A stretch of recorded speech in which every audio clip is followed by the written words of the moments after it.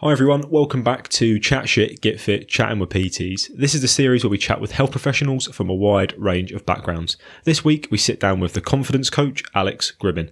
He's a former Royal Marines Commando, which if you aren't familiar with, is an elite fighting force that makes up one of the 5 fighting arms of the Royal Navy. His journey into the Marines though was not plain sailing, with loads of knocks, including dealing with failure and injury. He now uses all of this experience and knowledge to coach men in building their confidence both physically and mentally. Before we get into his story, however, we are going to tackle his 3 top gym pet peeves like we normally do. And I'll tell you what, these are probably some of our best ones that we've had to date. Certainly a good laugh anyway. And in the midst of all of that, we had Tom, which the title somewhat alludes to, giving us a tale of public toilet romance. So yeah, let's get into this week's episode.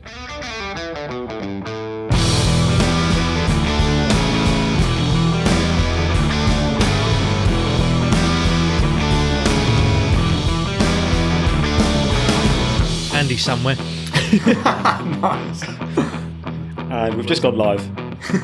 Yeah, we've just gone live. 5 seconds prior to that, we was actually talking about my drinking issue, but luckily we glossed over that straight away. Wasn't even on the countdown. I didn't even have to bring it to attention, but we did anyway. You know, it's a cry for help. You need to stop joking about this, Tom. I know. But technically, could you count a shandy? Isn't really like. You know, shandy isn't really like alcoholic, seriously, is it? You'd be alright. Well, yeah, shandy's like... It depends how many shandies you have, I suppose. I mean, like, no, you've never read, like... You know, like when you see those stories in America, it's like, Florida man burns down Kentucky Fried Chicken after 10 vodka Red Bulls, whatever. And to be fair, it's quite mild. But you never really hear a story about, like, man goes on the rampage in London Zoo after downing 10 shandies. But I suppose it's kind of like exercise, really, isn't it? You know, it's at the end of the day, the poison is in the dose, so it depends how many shandies you're having.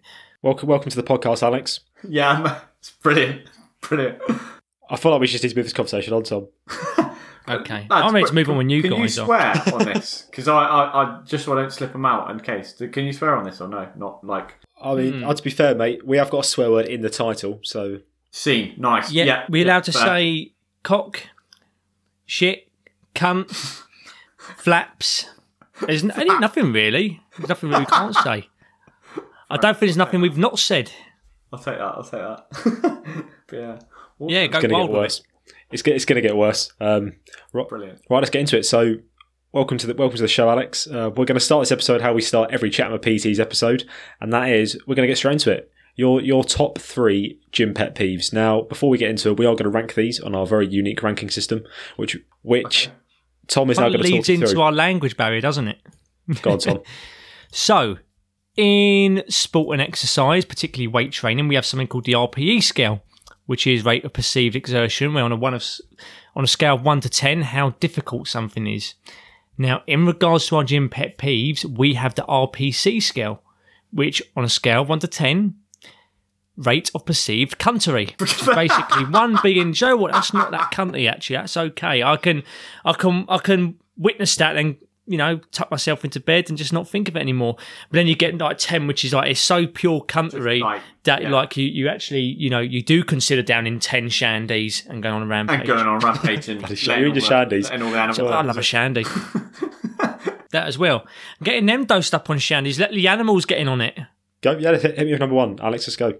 I'll try and put these in a way that's like it makes sense. So I think the first one for me, okay, and I'm going to put these in like low to high, so we work up to it. The first one for me is people walking into the gym wearing everything as if they're about to go for a 1RM. So they've got like knee sleeves on, they've got weightlifting shoes on, they've got like straps on, they've got a belt on, they've got chalk on, but then they've just walked to the gym with it on. That's what's probably up there. Well, go on. That's brilliant because we've not had that one. Just described Bill in his knee sleeves. Oh, fuck off, Tom. It's your fucking turn this week. Honest to God, I took a picture of this bloke as well. I saw a bloke walk down the street, clearly on the way to the gym, and I was slightly... No, probably is Bill. I was literally... I don't know, but like... I just think about it, I'm like, how can, like... Are you just preparing? Are you just preparing to snap into the lift? As if like you walk into the gym and be like, right, there we go, I'll go straight into it. I've never understood that, but yeah, that's definitely... I probably would say that's like a starter level for me. Go on. as a military man, think of these words. All right, fail to prepare, prepare to fail. Is it your 7 Ps? No, I can't remember. But yeah, it's like piss poor performance equals piss poor planning. Proper planning and preparation prevents piss poor performance. There you go. Something along those lines. Involves a lot of piss. a lot of piss. I just don't get the logic of it. I'm like, where are you? Like, are you prepared? Go straight into it? Is that like you know? Surely you're uncomfortable. Surely you're walking into like that position uncomfortable. But yeah, I'd say that's pretty high up there, definitely. Another one for me would probably be. Do you want me to just go rattle them off straight away? Let's quickly rank these first. Go on, Bill. You go first. Right. I think. Fair play to them. Maybe they're very short on time. They want to go in there, 1 RM, no warm-up, no ramp warm-up. They're just going to go straight in and attack the barbell 1 RM. I think fair play to them. Time's a barrier. They're just removing that barrier by going in there fully out. I think fuck them. Let them do it. I want to see more full kit wankers around the world. If little Timmy can go to a football game wearing full football kit and he can't even play football, then you know, fucking let John go to the gym in knee sleeves, headband, wrist straps, lifting shoes. All you sound like you're projecting, Bill. Sounds like you're projecting. A lot of projection there. You know, I can see you sweating. Wait, you're not sweating. You can't sweat because you're always caked in chalk and knee sleeves. You can't physically sweat. Go on, Bill. What are you rating this? What is going on here, Tom? Last week it was fucking. Is this for last week? Is it? Is this? I'm getting my digs in now because you and that other fucker Hannah have been digging me out. Right. Right, now I'm going to say. How are you ranking this? I think there's no harm in it, but it is pretty ridiculous. I'm probably going to say 6. I'd say 6 out of 10. Yeah, fair enough. That's a warm up for the country, basically, isn't it? Yeah. Fair. Do you know what? This has tickled me actually because I'm not even joking. About an hour ago, I was at work talking about the exact same thing with my manager. So that has given me a bit of a chuckle actually. I'll be honest and say, like, I'm at that point now in my life where I don't really care what people are doing as long as it's not causing harm to others. So for me, in regards to how fucking annoying I find it, I'm going to say it's literally as low as a 2. I really don't give a shit. But it does give me a chuckle in a good humoured way. Like when you see people that are so, they've more or less like immobilised themselves completely. And you see it a lot with like powerlifting, equipped powerlifting, when their knees are so, not even like with knee sleeves, but with like tape. They've taped up all of their joints and they're walking like a Tin Man to the platform. Do you know what I mean? They can't bend, so they're just kind of like, you know, when you're moving furniture and you're doing the pivot, and they've got to physically pivot their way to the squat rack because they've taped up their joints. They've got belts on. They're chalked to they're chalked up to their tits. It is more humorous as well. If anything, I suppose I feel sorry for them. If anything, it's even more humorous when you see this happening in like more of a commercial gym.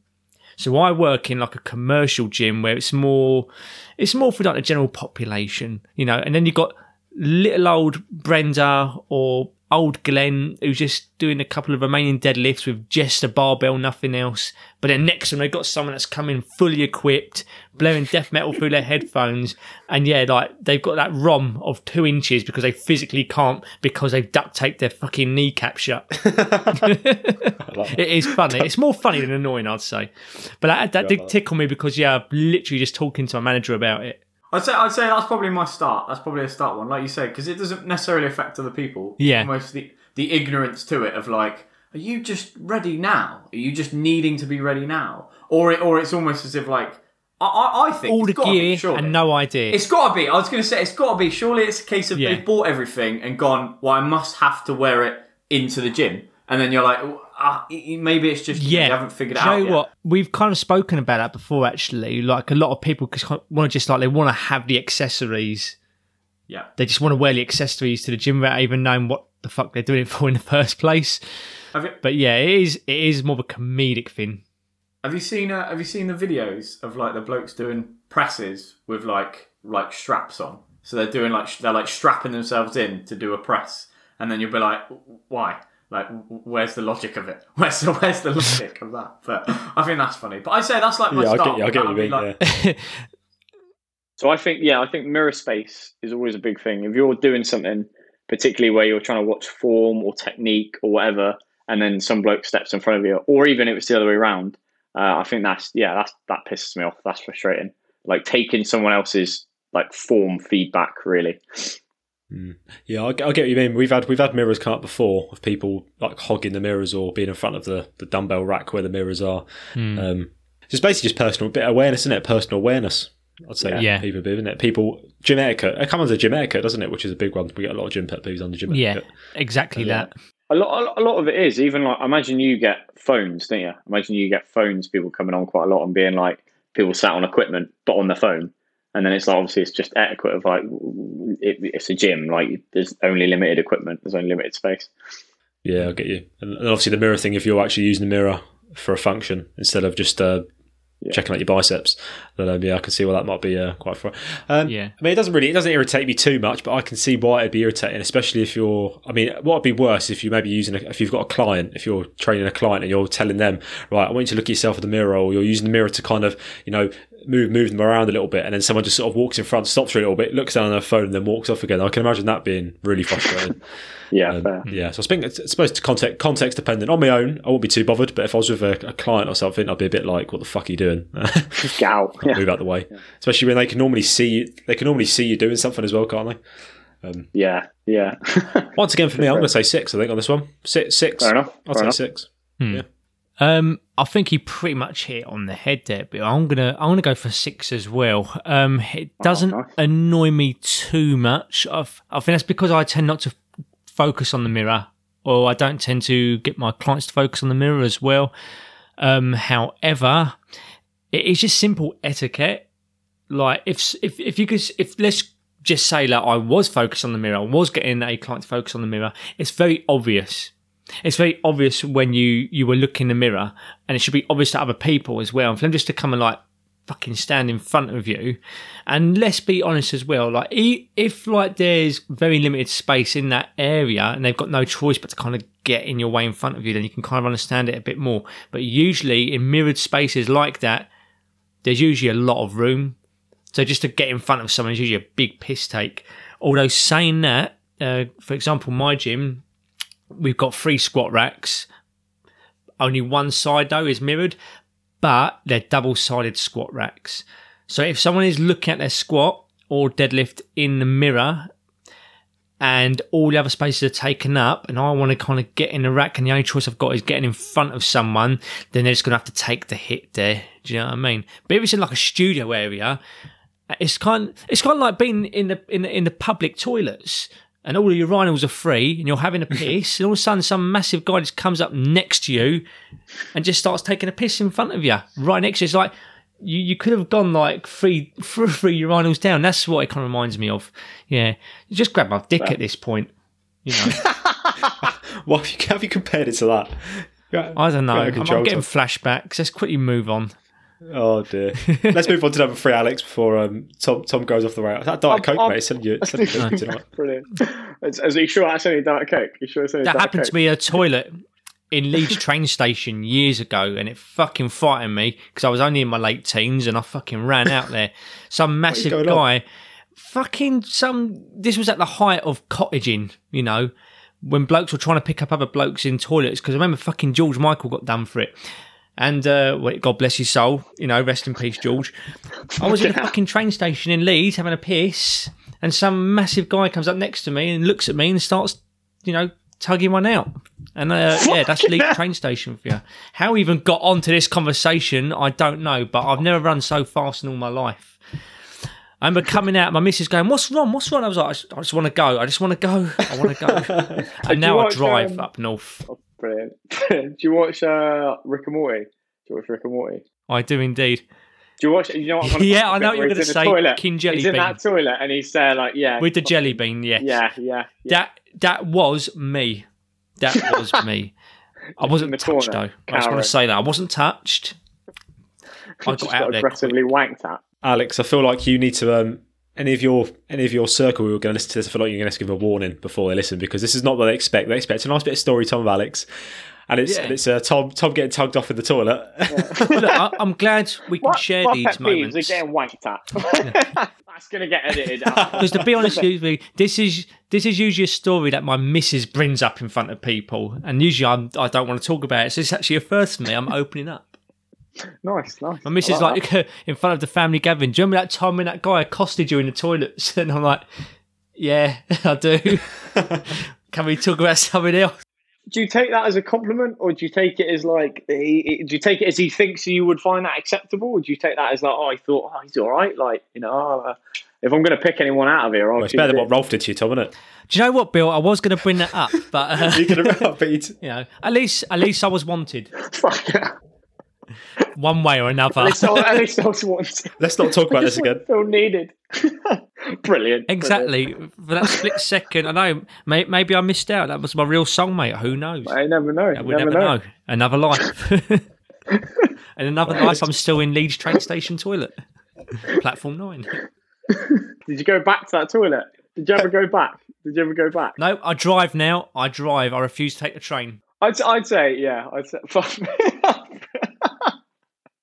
Brilliant. How have we got? This is carnage. This is absolutely carnage. I'll take that. Number 3, Alex. Let's go. Let's go to number 3 for Tom goes. I'll probably say phones. They've got to be up there somewhere. Phones of like people answering the phone in the gym, but then allowing themselves to have a conversation. Like I just wouldn't answer or just hang up straight away because I'd be like, well, I'm just going to finish the next 20-30 minutes. Like I'll just go cold if you're going to pick it up, and then, unless it's obviously some bloke being like, "Why'd you leave me when I was wanking in the toilet?" Like obviously, you've got to speak to him then. But no. That was like George Michael songs, I believe. Yeah. I would definitely say phones is a big one. That does piss me off, but I don't mind like texting or timing your sets or whatever. It's fine with that. Actually, fully blown answer. It's very context dependent, isn't it? Well, go on. I think what you just said there is answering the phone and having like a full blown conversation. It's fine if you phone someone and say, "Oh, where are you? I'm at the gym. I'll be back in 20 minutes." But if you, as you said, if they get into like a full conversation about the weekend, especially the worst ones when they're like sitting on a bench or something, or they're in a machine, or they're just standing in the way of cables and they're doing this, and it's like, well, what do you do at this point? And if you're not very confident, if you're someone who's quite new to the gym, you're not going to go, "Excuse me, can you move out of the way?" Because you're probably a bit nervous. Which is obviously an issue because then they're stopping you using your kit. You might not train then because of that person just having a phone call. I think you're right. If you're in the gym to train, why? I mean, unless you're using your phone to time yourself, or maybe you're getting some footage or something for the gram, them sort of stuff. That's a bit different. But if it, as you said, if they're in a full blown conversation, I think that context alone, that's probably I'll think about 8, just because it's not. I mean, just tell them you're busy. Tell them I'm at the gym. I'll call you later. Do you watch Love Island? I'm hoping that I'm hoping this is gonna go. I'm hoping this is gonna go the right way. Good. Right, that's what I had. I had a bloke where he was sat doing curls and then answered the phone talking about, and then he was like, "Oh, you watching Love Island tonight?" And I was thinking that kind of the fact that you've opened up a new conversation about something that's going to be lengthy. I was thinking you don't give a shit. Like you're just here to. It just baffles me. It just baffles me. I'm like. It just doesn't make it's madness. It's madness. I tell my lads to put their phone on airplane mode. I'm like, go in airplane mode. If they're watching Love Island, they're probably just in there to do a few curls, get a spray tan, and disappear. By being honest, if they watch that sort of TV, To be honest with you, if they're already having a lengthy conversation about Love Island, then already that's a conversation that's longer than any of the actual conversations that actually happen on Love Island.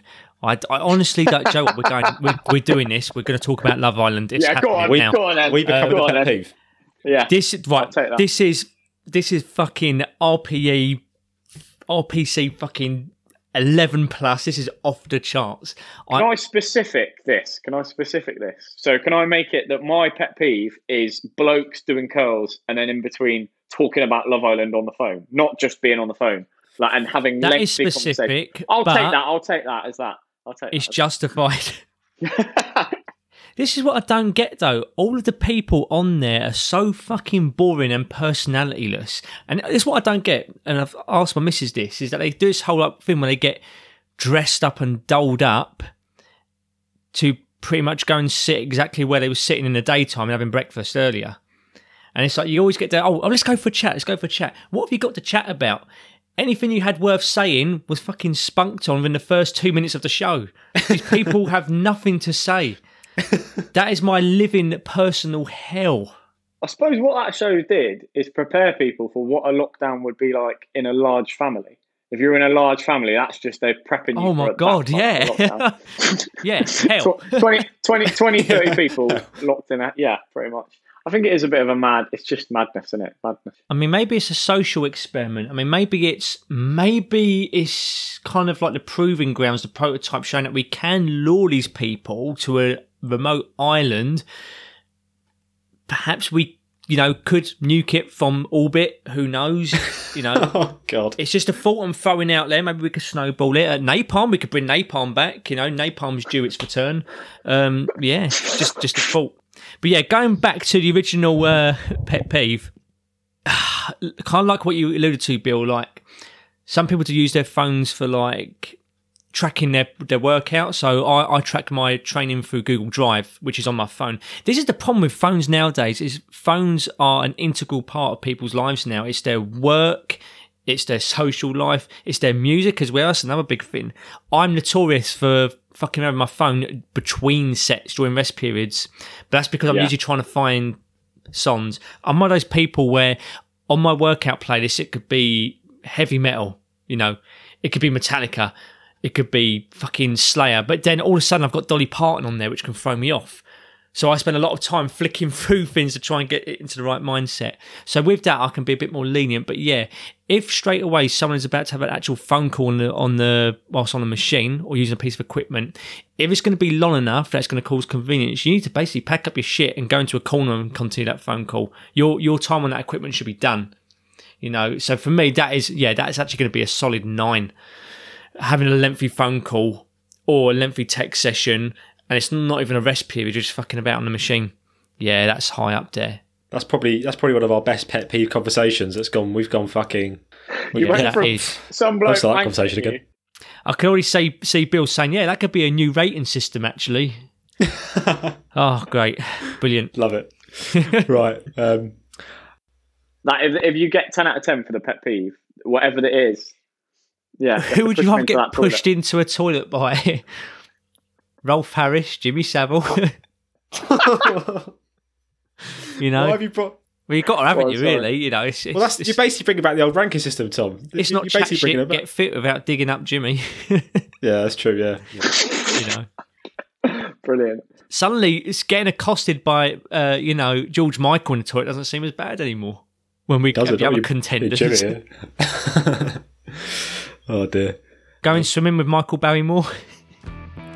Stop. Please stop. That's got to get edited out.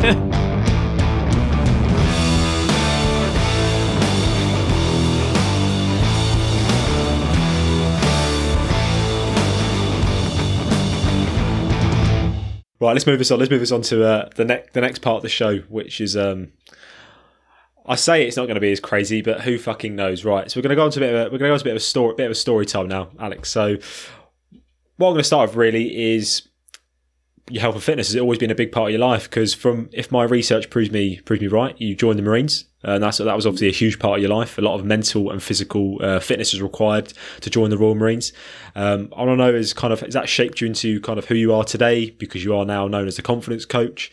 And if my research even more proves me right, I found out that you actually failed a part of the Royal Marines towards the end, and then you were injured for a long time, which is another fucking mental and physical challenge in its own.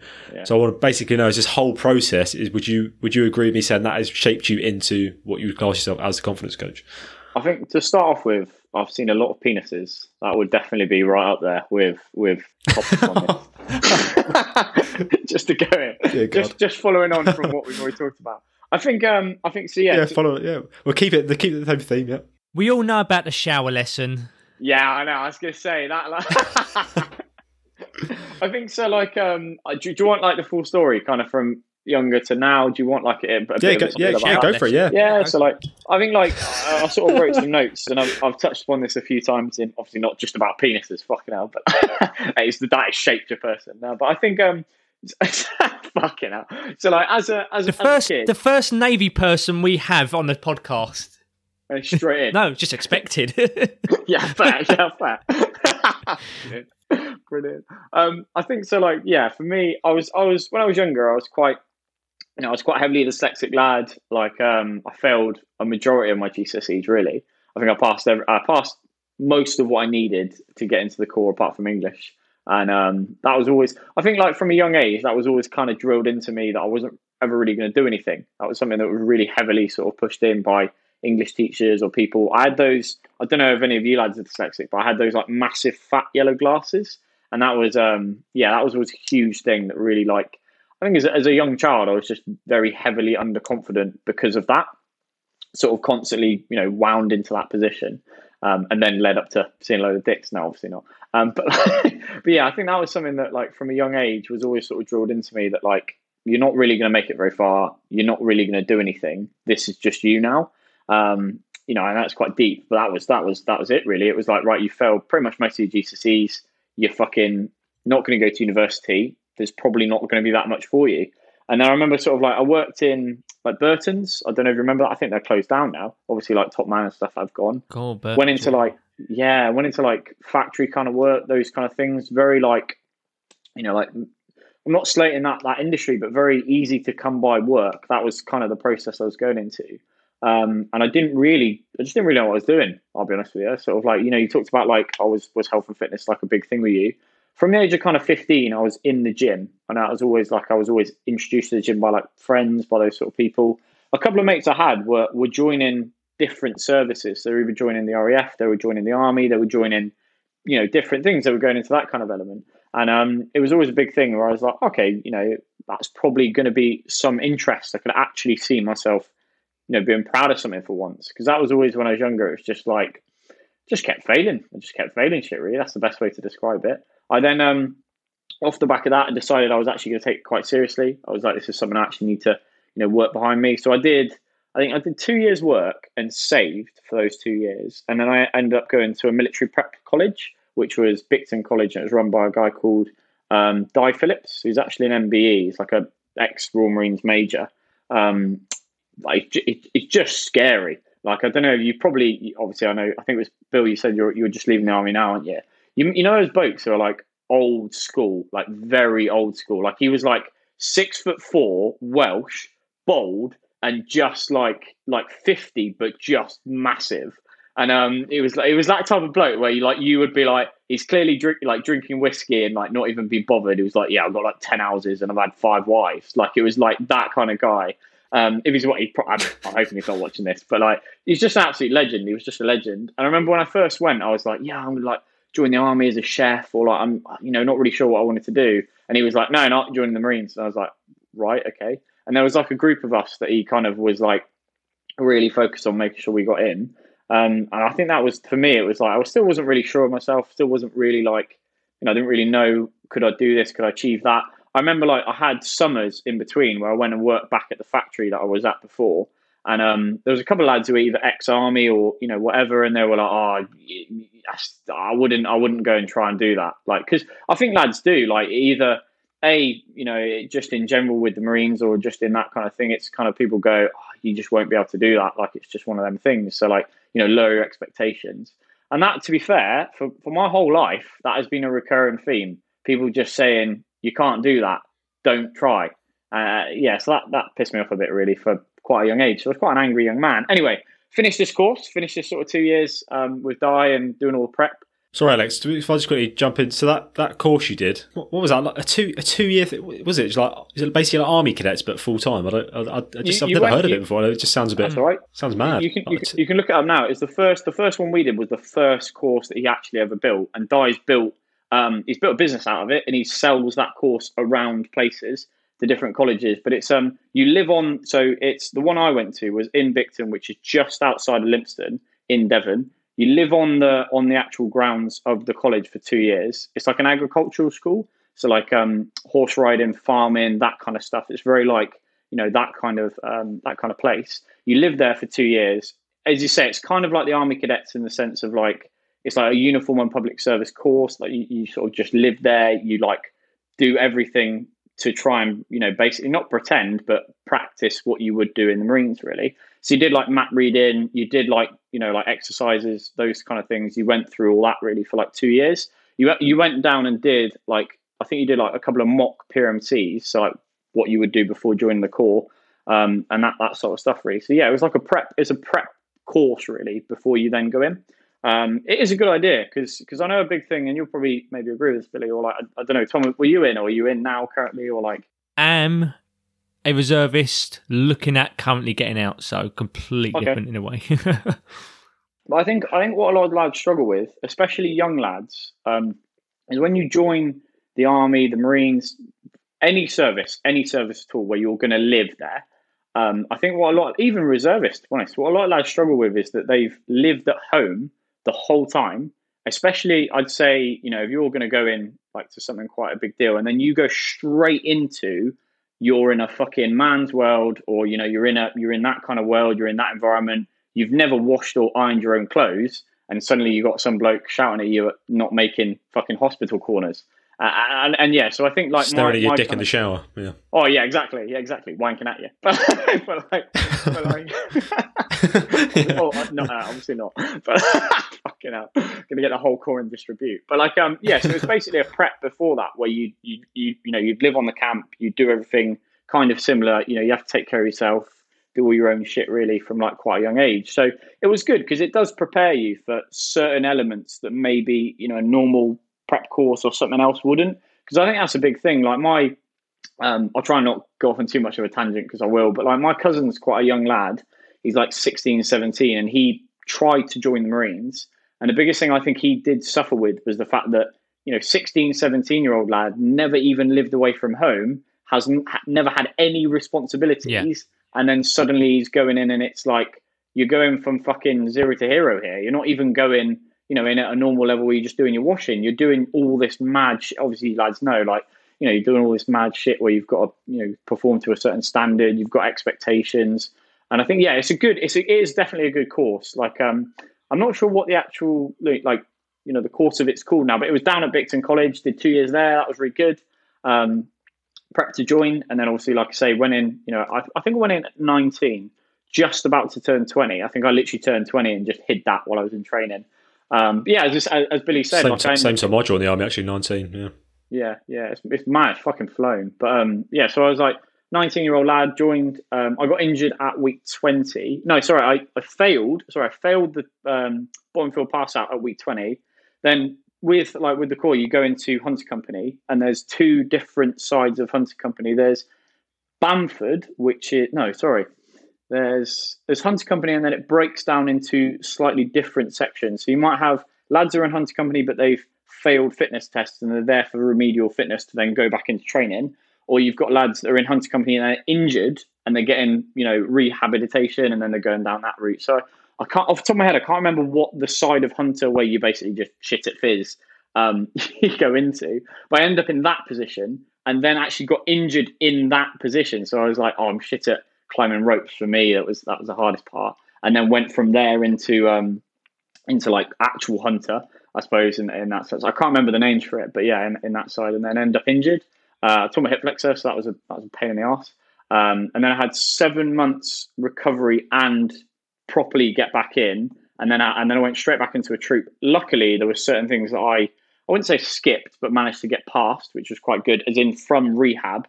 And like Bill said there, that I think that was shit, because you're kind of like, I remember so many times being on the phone to my mum and dad and being like, what the fuck am I doing? Like, why am I still here? Why am I still going through this? And like, it is like, it is like a lonely place, I think, in training, especially at that point. But yeah, that was crap.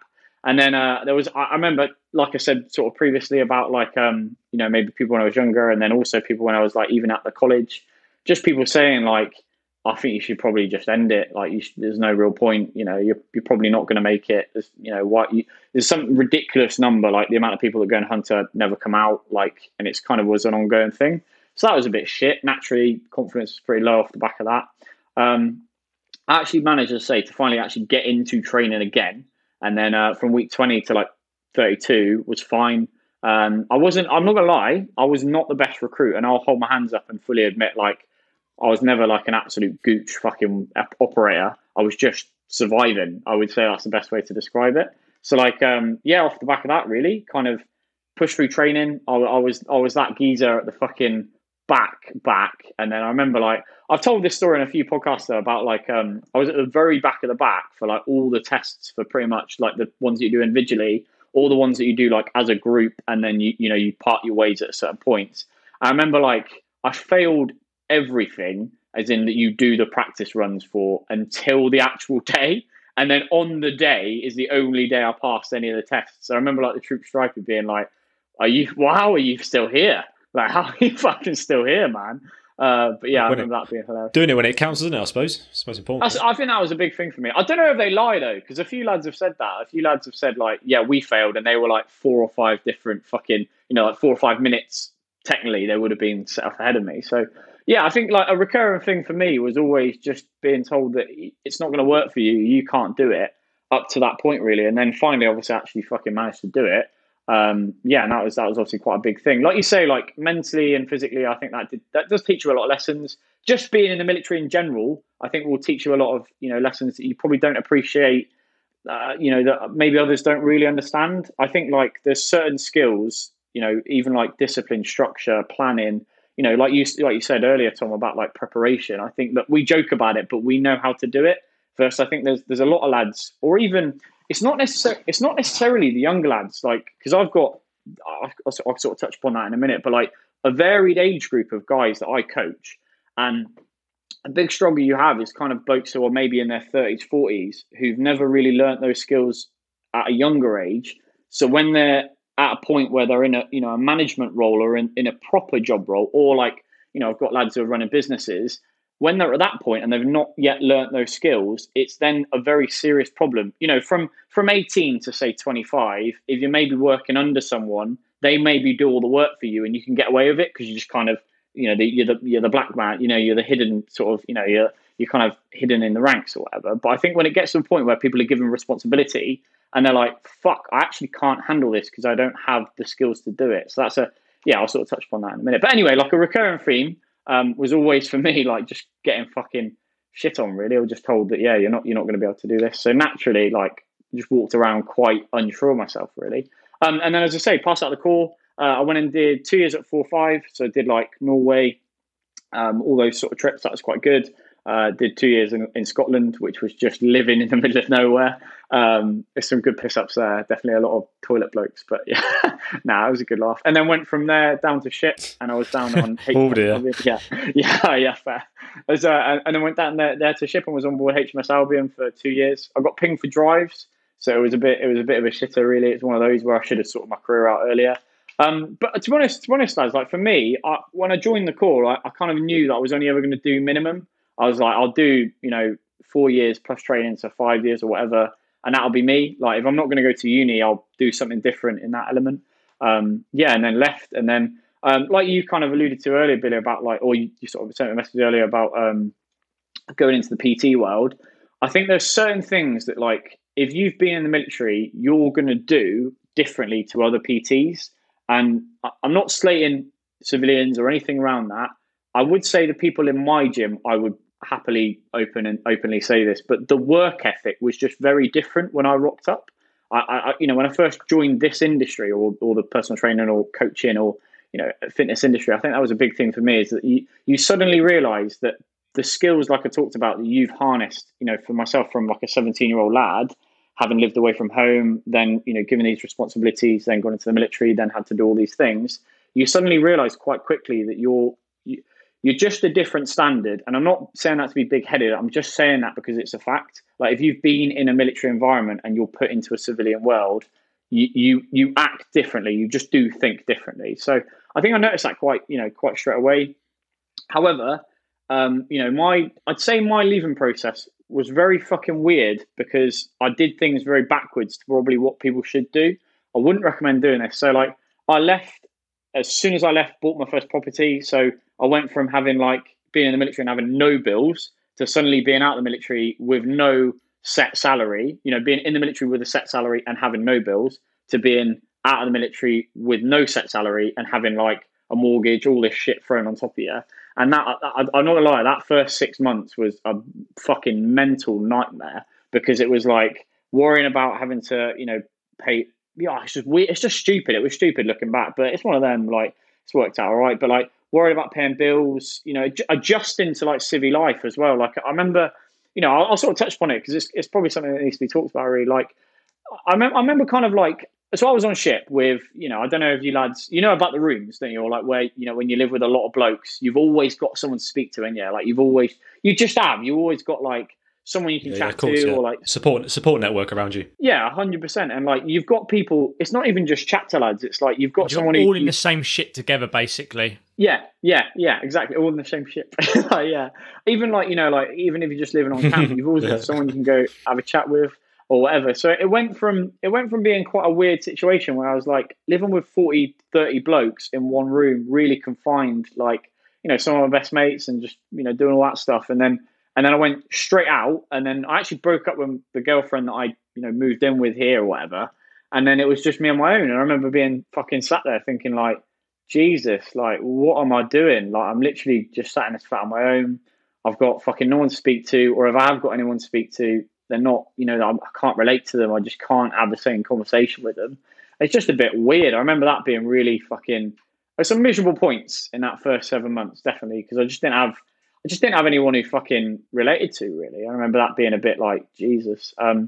Yeah, but that, and then I suppose there was a certain turning point. So that's the start of that process. Have you got any questions on that before I go into the next bit? Because it gets a bit like quick from here, but that was like my first sort of process, really. The interesting thing for me is it's just how your like last 6-7 months just sounds so similar to kind of what like I know I've gone through. I know another guy who's just literally, he was in the same boat. He's literally left, I think it was today. And he's in a similar situation where he's kind of like all over the place, and I feel like he's going to go through a very similar journey to you. Having them like 7 months, he's had loads of stuff go wrong. So I'm not going to go into it because obviously he's not here to talk about it. But he had loads of stuff go wrong. He's doing PT when he gets out, but it's going to be very stressful for him because he's going to go from having all these lads around him to talk to on a daily basis, having the laughs and stuff, and then to being alone and being alone with your thoughts can be very worrying. And I think people don't realise that how much people always go, oh, the army's shit or whatever. I can't wait to get out of the army. It's fucking bollocks. But then when they're out, they're like, oh, mate, what now? Even like, I'll talk about the flip side of that, of the positives of the last kind of year and a half of different things I've done. But like, that first 7 months, like you think about like you say, Billy, like lads aren't even paying for toilet paper. And I know this is how like molecular I kind of wanted to go into, because it does make sense. It's a relatable thing. Like you don't even pay for toilet paper in the Corps, and then when you come out and you're sat there thinking like, "Fuck me, I've got a £1,200 council tax bill for this year. What the fuck?" Or you're sat there going, "I've got to pay for toilet paper and bleach." Like, well, I've never done this. Like, or water. Like it's weird, isn't it? Like in the Corps, you're paying £98 a month, which you don't even see come off your salary, and then suddenly you're sat there going, "I've got to manage my fucking water bill." And it's just weird. Like it is just weird. And then you start thinking all these crazy, like you say, if you're left on your own, it is a bit. Yeah. Luckily, as I say, kind of that was the first incident of why specifically I focus on like mental health and confidence. But then the lockdown hit, and it's good and bad in the sense of like my current girlfriend now kind of moved in. So obviously that kind of loneliness, and she was very understanding. Like in that first period, when I was first, there was a lot of things that I went through that I would, just a lot of things that she dealt with really that I probably wouldn't say a normal person would. And then the last year and a half, as sort of Billy mentioned, like I joined Authority Network, which is to put it into a description, it's a business consulting course for fitness professionals who are wanting to become a better coach, but also understand how to manage the business side. It's not just, about how to actually coach. Was this the Phil Gray one? Sorry, was it? Yeah. So that's the first course that I joined, which then, opened my sort of eyes to a lot of other people that were in the same boat that you don't really realise. Like there's a lot of like Rob Massman, Stephen, like a lot of the guys that I've met through there are all like pro rugby players, or even people who are actually in the Marines are in that course. And it is great because it teaches you exactly how to build an online, for me, I obviously work fully online, build a coaching business and actually understand the ins and outs of it. Like you said there, Billy, about your friend who's leaving now. I think the problem is like when you do go into any new industry, like we're used to, especially when you're in the military, you're used to being told instructions and doing them. And I think that's a big thing that I lacked, is that I was like, well, what am I doing with this PT? What am I doing with the business? What am I doing with, what's the element of all this? And I think that was something I really needed. So that was the first course I did, was Phil Graham's, and I'm still on that now.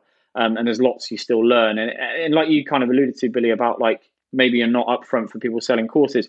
I am not for people just selling shit.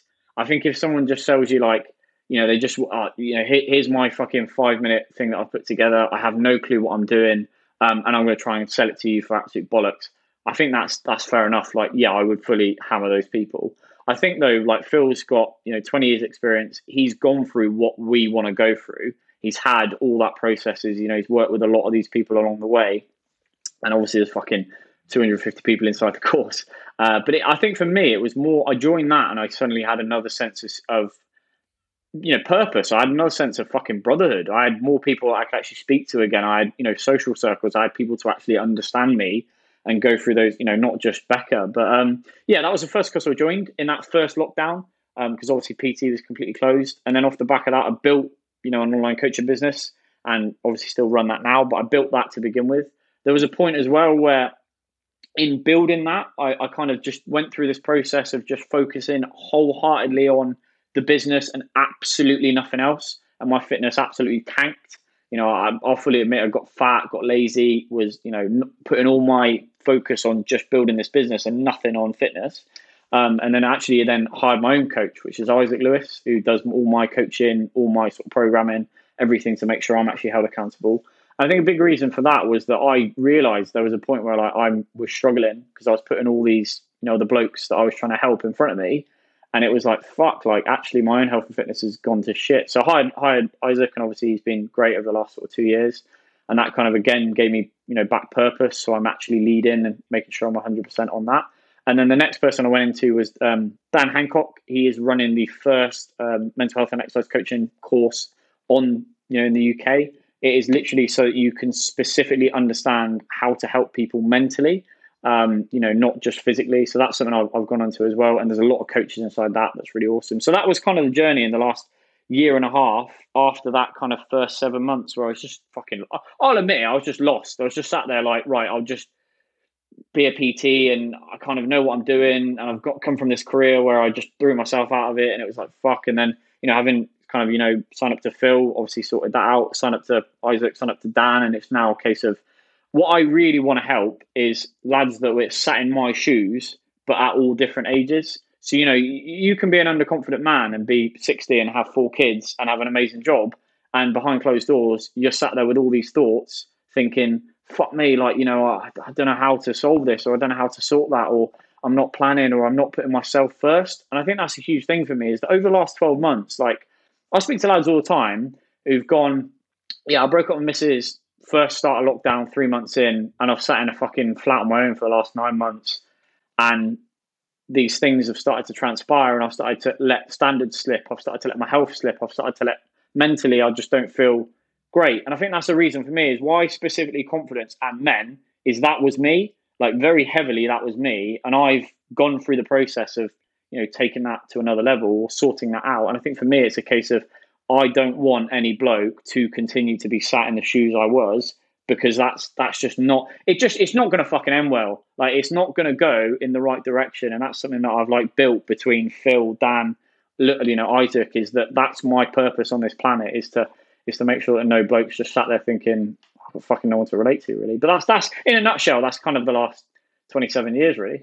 But yeah. I love how honed in you are. You've kind of mentioned it a few times. There's like in your approach to coaching, if we go into that sort of topic now, is kind of you've almost through all this experience you've got and through all these other coaches you've been mentored by, you've honed in on this approach of your purpose is to work on men who want to build confidence. And I notice it with loads of your social media out there. You'll constantly be like, lads, you'll start it with like lads. And that's how you start your stories, for example, or one of your posts. And it's obviously a conscious decision where you are purposely talking to the lads out there because that's who you want to. Your purpose is to look for guys who maybe are lacking that confidence, and then obviously you want to build their confidence, mentally and physically. I like the passion as well. I think it seems to be like that. It's a really good approach. Really, I like your approach to the space. I think it's really good. Yeah. I think for me, like people have asked, they're like, but why don't you coach women, or like all these things are like. I'm like. No, I'm not saying it'd be unethical. I'm just saying that I wouldn't be comfortable to take someone through something that I haven't already done. And I think for me, that's a huge thing. Is like I wouldn't want to try and help someone if I don't 100% know the pains and problems myself. The same as like if you hadn't done training and you were a corporal. It'd be a bit like, how? Like, so I think for me, that is, the home thing. I think the passion comes from like, I just understand, and like you said there, Billy, about like when lads do struggle when they leave the military, or like all sorts of different walks of life people are in, is that it can just be quite a big problem, and blokes do not talk.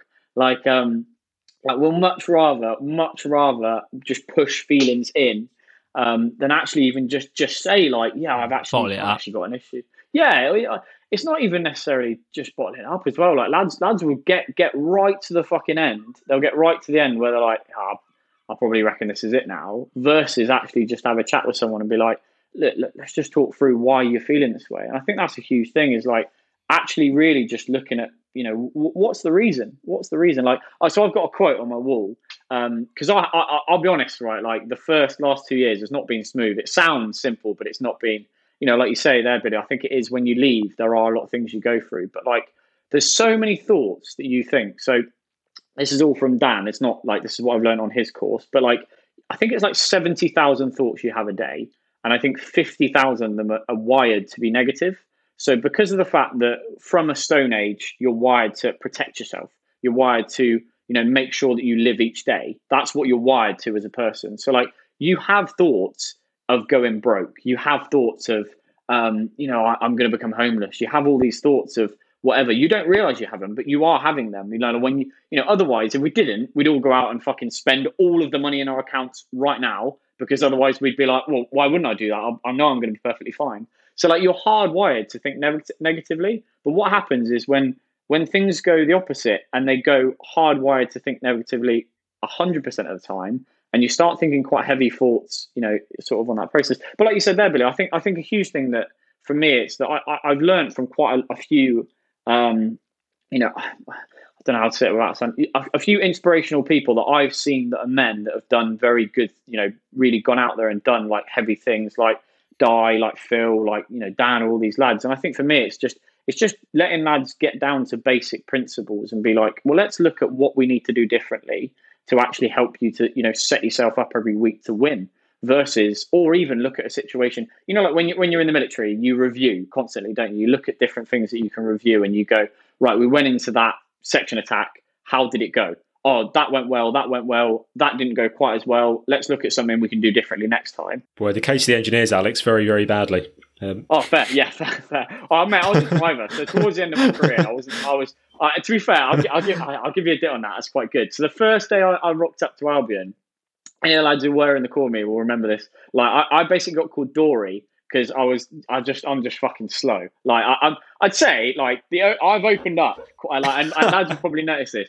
In the coaching world, I've probably opened up into like a bit of like, oh, I like this, so I'll put my effort into it. But like towards the end of my career, I was like, just didn't want to be there anymore. I think that was a huge thing. But I drove like a forklift. I used to drive like a little forklift on a ship. So you can imagine what that kind of job was like. Yeah, I know. And like there was like these crates of like milk, flour, the Marines all that stuff. Yeah, I know. It's brilliant, isn't it? You're like, yeah, you've gone through this 32 weeks of training, learn all this, and then you're gonna sherry milk around. Like, yeah, but anyway, but brilliant. But yeah, I remember like I split the first day I rocked up. I split like a tub of like a big industrial tub of like milk, and then spilt flour on top of it. And that was like my first like introduction to like, this is your draft on ship. I remember that being like, you're a fucking idiot. Yeah, it was brilliant. Yeah, it's all downhill from here. Yeah, it was literally like, right, you're gonna be gone. But like, yeah, I think for me, like you say, I think like I'm quite passionate about it because it was me. It's still been me in a few times, really, about like just quite slow to learn and maybe needing a little bit more of a hand rather than a slap, really, about things. But yeah, that's been like what we've trying to really build over the kind of process. I think when you mention like approach to coaching, for me, it's giving lads simple, relatable systems that they can go through. I think it's easy to overwhelm people with a lot of information very quickly. Like when you talk about like macros and you talk about fucking training splits and all this, and you've just got some guy who's brought all his gear and he's rocked up there and he's going, oh, I'm ready for my 1RM. But I think there's a lot of information and it's quite hard to actually divulge that info and then put it into a system that works for each of them. So I think for us, it's just like looking at, right, what are your problems and what can we do to help you simply solve that and maintain doing it? So yeah, that's like a big thing on that, really. No, I like that. Yeah, I mean, I've seen some of you do a lot of videos, don't you, where you're like sitting down with one of your your people on your client or group, whatever you call members. Whatever. Yeah. I noticed one guy in particular. It always makes me laugh. I see a few videos. I don't know his actual name. I think his name's like Frosty or something. And he just seems so confident. I could just imagine. Oh, I can imagine him being really like not confident, and he seems like he's just like bouncing, like he loves it. And I just noticed that straight away. And I feel like that's a really good indication of the journey he's gone through. This is all in the public domain, so I can talk about it. So like, I know Liam won't mind anyway. He'll probably message me like legend. But like Liam came to me and like he'd had a lot of the problems that I'd had when I was younger, where a lot of people had just said to him, "You're not the one for that. You won't be able to do that. You know, don't get carried away." Or I play it safe. Like he's writing a book. So like he's writing a book all about, you know, different like scenarios, and he's writing this. He wants to get that like published or even just sell it on Amazon. That's like a really big goal that we want to go for. And like he's just been told, all these people have said like, oh, why are you bothering? Like, oh, you shouldn't be doing that. And that was what he came to me at the start with, where he's had like 25 years where people had just constantly told him like, yeah, you'll never be able to be a personal trainer, because that was something he really wanted to do. Oh, you'll never be able to balance that. You'll never be able to do this book. You'll never be able to do that. And the process we kind of went through with him was, I just looked at like, right, what do we need to do to get you to have self-belief? Like, what do we need to do? What's going to be one thing that you can do, and you can get to the end of it and go, I fucking did that, and I did it. I might have had help to do it, but I made the decision every day to put the hard work in to make that happen.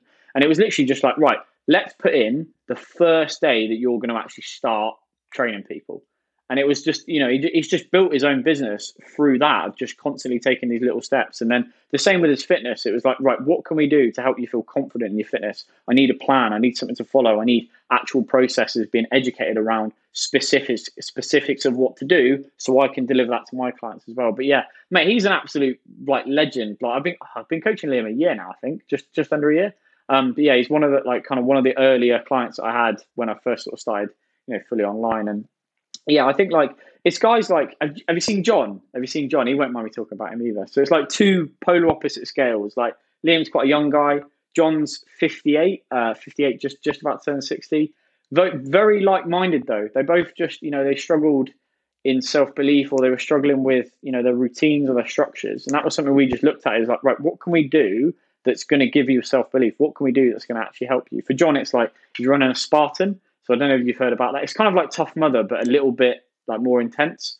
But at 58, yes, we're getting him ready. Tom's going to pull out his medals now. Wait, Tom's looking for his medals? Yes! I'm looking for medals. They're too far away. Yeah. Oh. Yeah.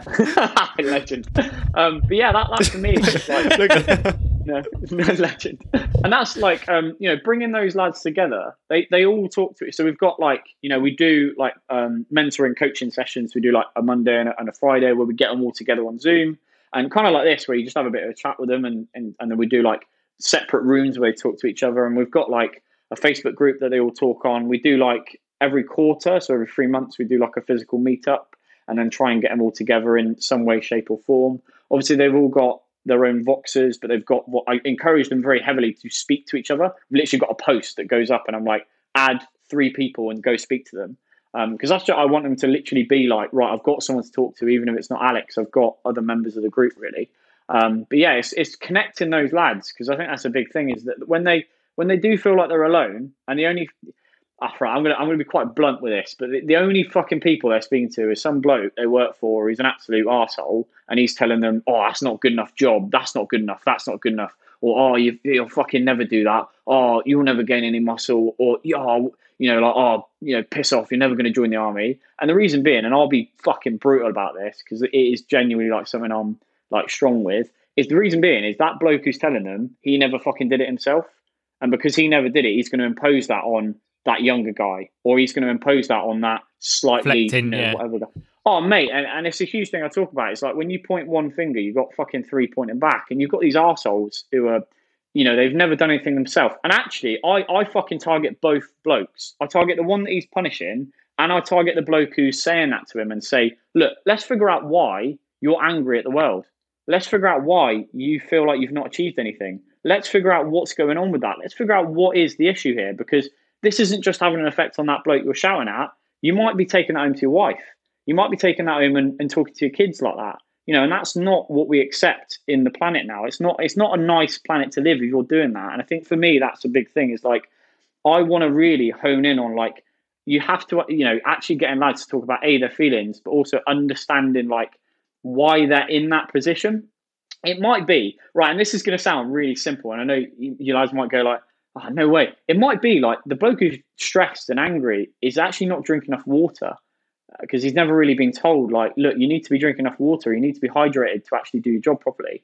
Like, in the military, you learn things like that, don't you? You learn little processes. It might be because he's fucking stressed because he keeps being late for meetings because he never prepares himself the night before.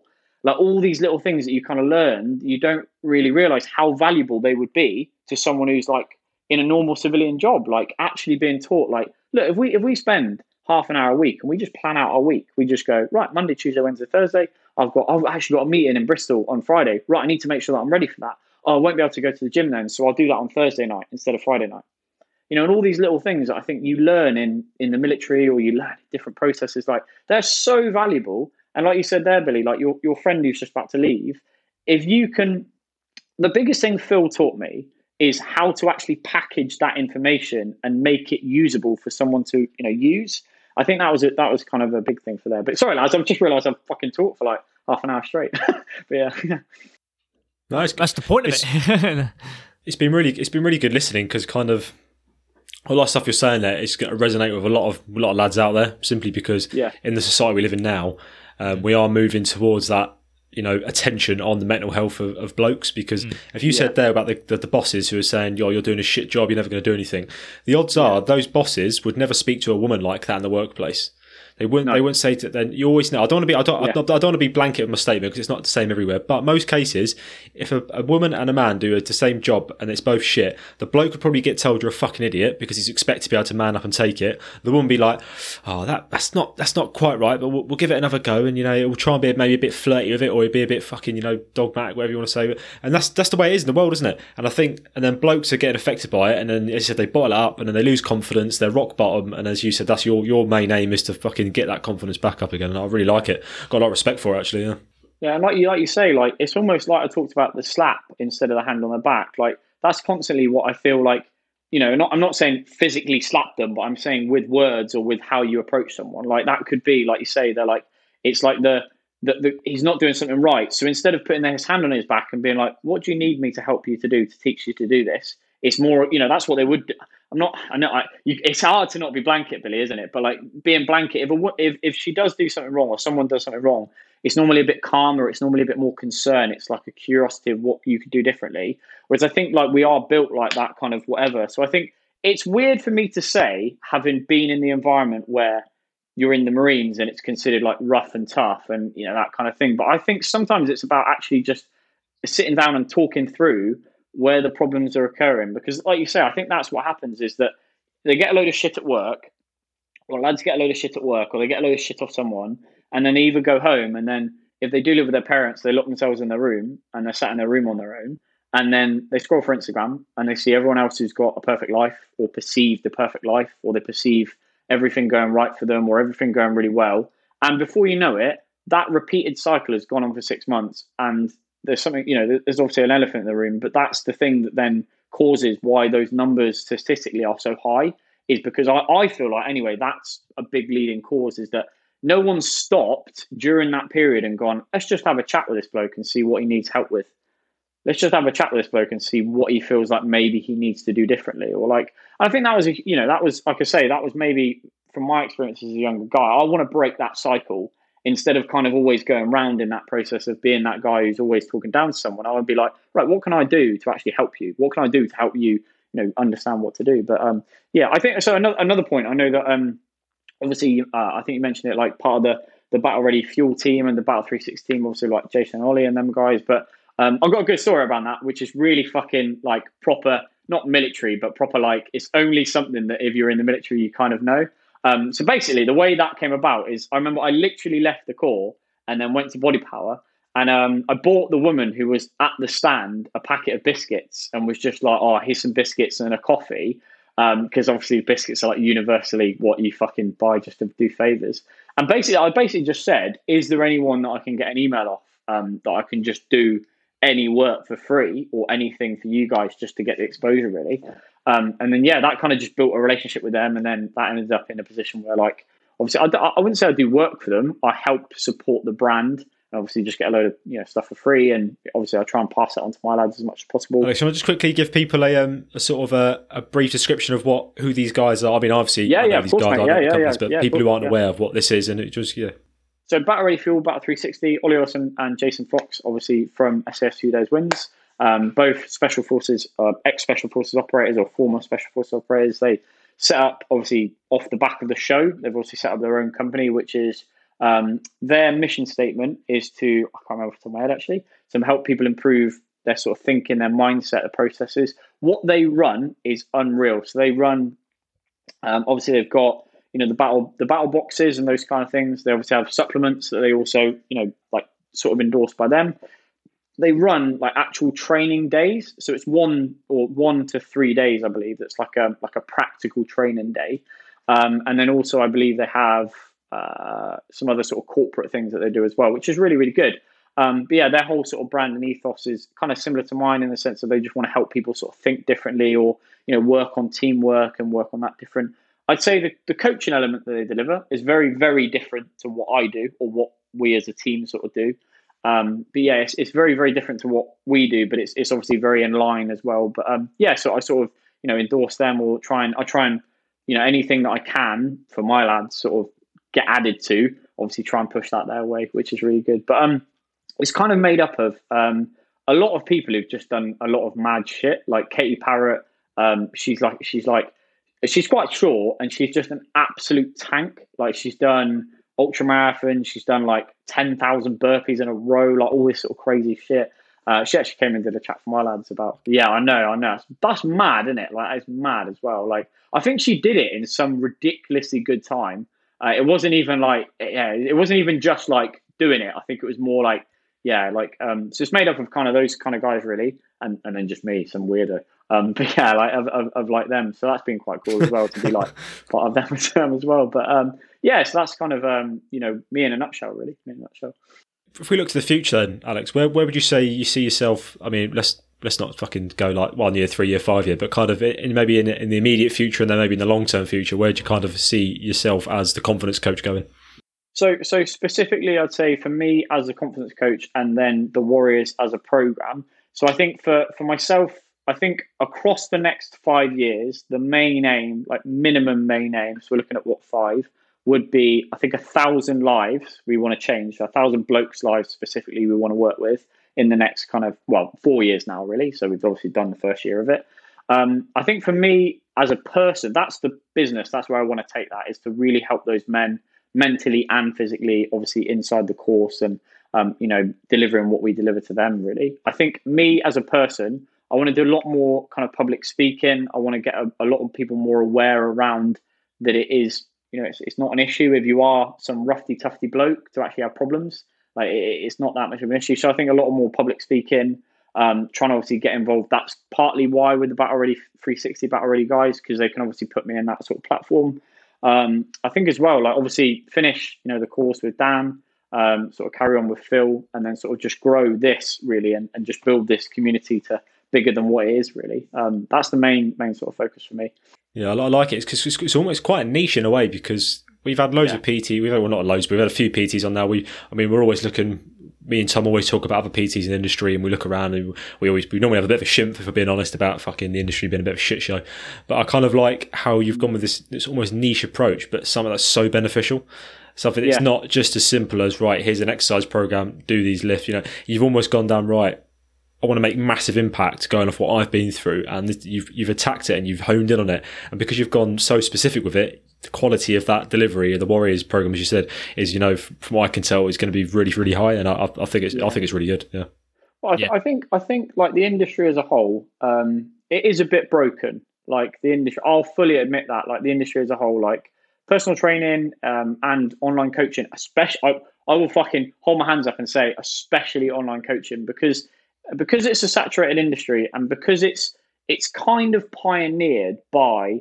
I actually put this post up the other day. I don't know if you read it, but talking about like we're a little bit different because we don't put pictures of fucking Lease Mercedes and Balenciagas and like all that madness. I think that it's so easy in the fitness industry to get lost by that, like to get lost by I've got 10,000 clients and I've got fucking, and it almost becomes about like, well, yeah, but what is the point? Like if you've got 10,000 clients and you've got one picture of someone saying that the service is good, or one testimonial, or like, and it's your mate, like it just becomes. I think that's the problem with the industry, is because it is saturated and it is easy to get into. It almost gets lost in why people are getting into it. And then I think as well, like let's call a spade. Like it is easy to make good money in this industry, but it's also easy to get lost in why you're doing that.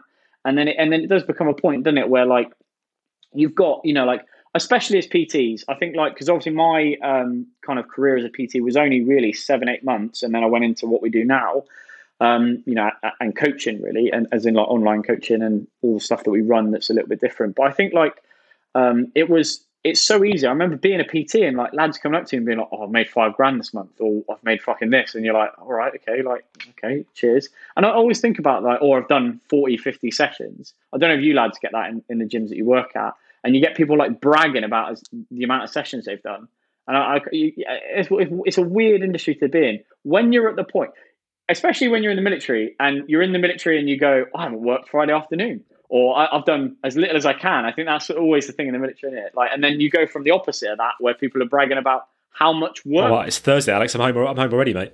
Yeah, I know, exactly. Yeah, exactly. And then it was like the opposite when you go into the PT industry, where it's like blokes being like, yeah, I've done 10 hours work today. And you're like, all right, like fucking hell. But yeah, I think it is there is certain things that need to be addressed in the industry for certain elements. But I think like Phil's course was a big eye opener for what needs to be done differently for that, and about how like you can put the people that are inside the program on more of a pedestal, or how to actually be like, well, how can we specifically help that person?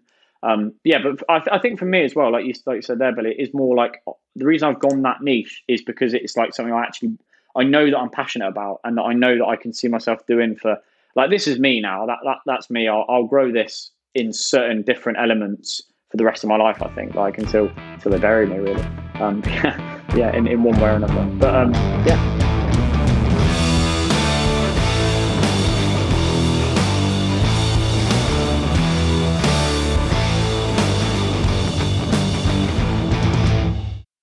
Thanks for sharing, Alex. I'll have details down in the show notes for how people can sort of see your social media, and maybe there's someone listening here who is thinking, this sounds fucking ace, this is for me. And even if one person who listens to this jumps onto your Warriors program, I feel that's a success, isn't it? That's one more person towards that 1,000 goal over the 5 years. Yeah. We'll come on to the final part of the episode now, which is a bit of a might throw you off a bit here, Alex. We've got some secret questions for you. So my one, right? So my secret question is basically. There's a few people who listen, and a few people I will make sure they listen to this bit. So you're an ex-Royal Marine, okay? So the original Marines. In the Army, you've got things called Army Commandos, right? Okay. So I want to know is what is the sort of consensus in the Royal Marine community towards these Army Commandos? Now, I know there's a certain term which gets thrown around. I want to know is that a term that gets used This might upset some people. This might upset some people, but I want to see. Right. I want to hear what the general consensus in the Marines towards Army. I'm going to go slightly against the grain. And when you talk about like Army Commandos, talk about that. Right. One. Okay. The core is very like, so when it comes to the Royal Marines in general, like obviously it's an absolute unreal industry. It is just what it is. The problem I'd say is that I get a lot of lads say this to me: I want to join the army and then get my green beret. I actually always say to them, you do realise that's going to be more difficult to do, because what happens is, like in the Corps, you are literally geared up as that is all you are doing, in the sense of your main focus is finish this 32 weeks training. You're going to do this block right before you go into the commando phase, and you're going to be familiar with everything. You're going to get to that point and pass out the Marines with a green beret, because it's on the way out. Very specific. Yeah. It's like imagine if you did a uni course to become a doctor, but the phase where you wanted to become a doctor was 6 weeks at the end, and you had 4 years away, and then came back and did those 6 years, those 6 weeks, it'd be like, well, I've forgotten everything that I was learning to do. So I think for me, I would say personally, I'd say that if anyone is going to try and get a green beret, because that's normally what they're putting on a status, just go into the Marines, because it makes more sense. Because if that's the only reason you're joining the military, is you're like, the only reason I'm joining the military is I want a green beret, go and join the Marines. Because like, simply, I'm not saying it will be easier, it's never easy, but it will be simpler because it's easier to go through there. I sort of had like experiences with a few different like army commandos and like those sort of people. I suppose because I've never went into, you know, any like proper conflict just in general, but I never went into any conflict with any of them. I never had any negative experiences. I never had any bad experiences. I thought they were right. Like, there's nothing really wrong with it. But I would say that's my take on it, is that it would be simpler if that's the only reason to join the military is because you're like, I want to be a commando. It's simpler to join the Corps because that's a straight line versus it's almost too like bumpy, really, isn't it? To go in the army and then go down that way. So what we normally say, like so I'm in the Royal Engineers, and obviously you've got like the commando units there and stuff. 2-4 commando engineers is the one. So what we normally say to blokes is, it's the best time if they are going to do it, they really want to do it, is to do it straight after their training. Because the issue is, you said, if you then go to your normal unit, you forget all these exercises. Because I mean, you know how difficult the exercises are on the commando course. You do back-to-back exercises. Your kit is stripped and laid out in front of your flipping Bergen every morning. If lads go away to the unit and become chilled out for 2 years, then go back and try and do it, they're like, this is fucking shit. Whereas if you do it straight out of training, it's a little bit different. But I get what you mean. You might it's a weird one, isn't it? Because as you said, like, if you just want the green beret, why not do the actual the full? You don't want to say full, because you do the same tests, obviously, regardless of Army Commando or Marines. But you'd argue that obviously the training you guys would have done would obviously be a lot harder, because it's basic training as well, isn't it? So it's it's like SF though. Like I always got told I never really had aspirations of doing that. It never really appealed to me. I don't know why, it just didn't. But like, it's like you said there, Billy, about like, if lads are going to go SF, they're always pretty much encouraged, aren't they? Like, as soon as you pass out, go. Because it's like anything, isn't it? Like, even as soon as you pass out any military service and you get a hint of like you're allowed into normal life, even like just not having to follow instructions or get fucking shouted at, like as soon as you're out of that, aren't you? You're in a whole different mind frame, and you are like, oh, I just could chill out for a bit now. But it's like anything, isn't it? Yeah, I'd say like I haven't dealt with them enough when I was in the military to have like an opinion on them, but I'd say that's my opinion on it. Is it probably would be more, not necessarily more difficult. It would be, it would be a harder process to go through, like you say, to in the sense of you'd have to come out and then go in, really. But yeah. Did you ever hear any rumblings of certain terminology used towards Army Commandos? I'm going to tell you what it is, but I want to know is there a certain phrase that was thrown around? I'm curious now, Bill. Like rubber daggers, or like kind of like, I know that's like the thing they use for our arm. Yeah. That's the one. Yeah, rubber daggers. Yeah. Yeah. I'm gonna cut that one bit out, and I'm just gonna cut it out and send it to like the people I know who are like Army Commandos and be like, yeah. Alex has just called you all rubber daggers. Yeah, and they're probably blokes who've been like Afghan and fucking done all sorts of shit, and they say like, "Who's this geezer who just sells this fucking program?" And you're like, "Yeah." Just like, "Oh shit," but no. Yeah. I think you got to think as well. Like, everyone's doing their own story, everyone's walking their own life, everyone's doing different achievements for different things. I do find that funny, and I don't think a lot of like civvies get that. Is like between the Paras, the Marines, and then probably other commando units. There's like this underlining hostility when they're all they're working towards the same thing. It's just funny, isn't it? It's just funny. It's almost like football obviously, like when everyone supports England, and they're all like, yeah, England, and then it's like Manchester City fans versus Manchester fans or whatever, Manchester United fans, and it's like that kind of weird thing, isn't it, where it's like we're not really the same, but if we're supporting England, we're the same. It's like that kind of, it's kind of that thing. Yeah. It's pretty similar. That's good comparison, actually. I think we're just really good at fighting each other, really. I think that's it, isn't it? when all of the United Kingdom is on a very small island, we kind of run out of enemies to fight eventually, especially since the fall of the Empire. So, we just got to kind of make enemies with each other, So, I mean, you could just fight blokes wanking in toilets. Yeah, back to this again. Back to the wanking toilet. Fuck's sake. That's going to be the name of the episode now. wanking in toilets, yeah. Yeah. Chatting with PTs, Alex wanking in toilets. Love it. Yeah, I'll take that. That'll get Right. what? To be fair, that'll get Moving swiftly on to my secret question. I mean, admittedly, I've got to go back to the commando training again. So I have a mate who claims that he's, an ex-Royal Marine, has gone through the commando training, and he told me that during the very beginning of commando training, you are given a pet horse. And over time during training, you have to bond with this pet horse. You get to name it, you sleep with it, you bash her up with it, you swim with it, you climb ropes with it. So basically, you bond with this horse. And then just before you get issued your Green Beret, you are forced to get this horse in a headlock and you have to kill it. It's basically to toughen you and harden you up. I mean, I don't know if it's true or not, because this guy also claimed to have invented the wheelchair. But, is there any truth to that?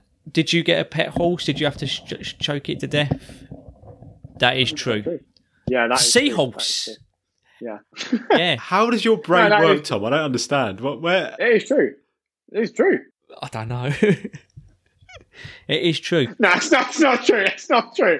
That's not true. It's not true. No.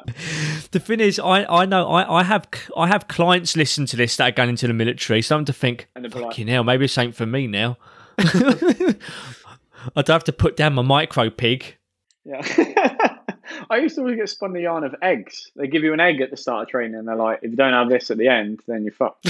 And you got to look after it and not let it break. Yeah, and not let it break throughout the whole time. Like, put this in your Bergen. If that breaks, if you fail, you're done. I'll be replacing it every morning. Yeah, well, that's what you do. You just buy like 25 eggs and be like, yeah. Or 32, just have one a week. Yeah, you go. Yeah. There's so many like passed down stories in the military of like loads of just nuts shit, just nuts crap that people come up with. It's like, oh, brilliant. But yeah, that's fantastic. Half of the fun is just making up bollocks. Yeah. That's why I'm so good at it. Have you not noticed that if you go like an exercise or you do, if you're even like anything, there's always short term fucking shit stirring of like, oh, we're getting attacked tonight. Fucking there's a tooth break tomorrow. Or there's fucking, I've heard down the line we're getting bumped at 3 a.m. to, get ready. We're getting bumped at 3 a.m. Keep your boots on, lads. Yeah, don't get fuck it. Yeah. Everyone else is just there conked out. You're there 3 a.m. on the only fucking person on stag. You're like, fuck, this is it. And nothing happens. 15 minutes goes, half hour goes. I used to always love the fact that it would end early. You'd be like, "Oh, lads, this is going to end early. I reckon we're finishing 2 days earlier than we're meant to." And it would just go on like that, wouldn't it? And then it'd be like, "Oh, like they can't do it because of the weather, or like because of some stupid reason." There'd be like this glimmer of hope that it would finish early. You'd be like, "Oh yeah, lads, like basically Uranus is in the second wind." And my mate Maggie said that Steve told her that Ben told her that the corporal's actually got his daughter come in on Friday, and the doctor doesn't want the rest of the recruits to be late, so they're actually turning up, and we're going to end it, 2 nights early. And you'd be like, what the fuck? Like, how is this cut? Yeah, it'd just be madness. Or that one case where it really did end early because I phoned up the CO anonymously and called in a bomb scare. What? I don't think that's true or not, or false, because with you, Tom, I don't know. I'd take that. Yeah. It was a mate. That sounds exactly like you would do, Tom. Nah, it's a good way to get off work early. Yeah, fair. Yeah, just in any line of work. Where's this going? Just in any line of work. If you ring up, you crashed a forklift on purpose. Yeah. It wasn't even meant for the milk. He was heading for the torpedo tube. Oh, fuck me. I love it. Brilliant. Has anyone got anything else to add on the ship story? I've already divulged too much. Oh dear. Right. Alex, it's been a pleasure having you on, mate. I said all your details will be down below. It's been a fucking good laugh, actually. That it was a lot of chaos. I think people enjoy that. There'll be a lot of people who aren't in the military thinking, "What the fuck is going on?" But I'm telling you now, I mean, You just know, don't you? If you're in any sort of military, whether it's the Marines, the RAF, the Army, there's sort of that sort of language is always just universal, isn't it? Like there's always things people can relate to, and I think that's sort of positive around it. Anyway, lads, it's been a pleasure as always, and I'll speak to you all again very, very soon. See you later, ladies and gents. Cheers, guys. As always, thanks for listening. Something we haven't really asked for in a while is that if you are enjoying the podcast, we'd really appreciate it if you can give us a little review / rating. And this is obviously going to, of course, depend on where you're listening to. I know for sure that Apple Podcasts do have a rating feature. However, if you can't rate and you are enjoying, maybe pass the pod along to a mate and get them in on the action. Whatever you do, we really do appreciate it. We love all the interaction we get from all of our listeners, and we're really grateful. But we have got some news on is keep your eyes peeled later on this year, because we are going to have some more exciting ways for all of you to get involved with the podcast. So we will see you next week, same time, same place for a brand new episode. See you soon.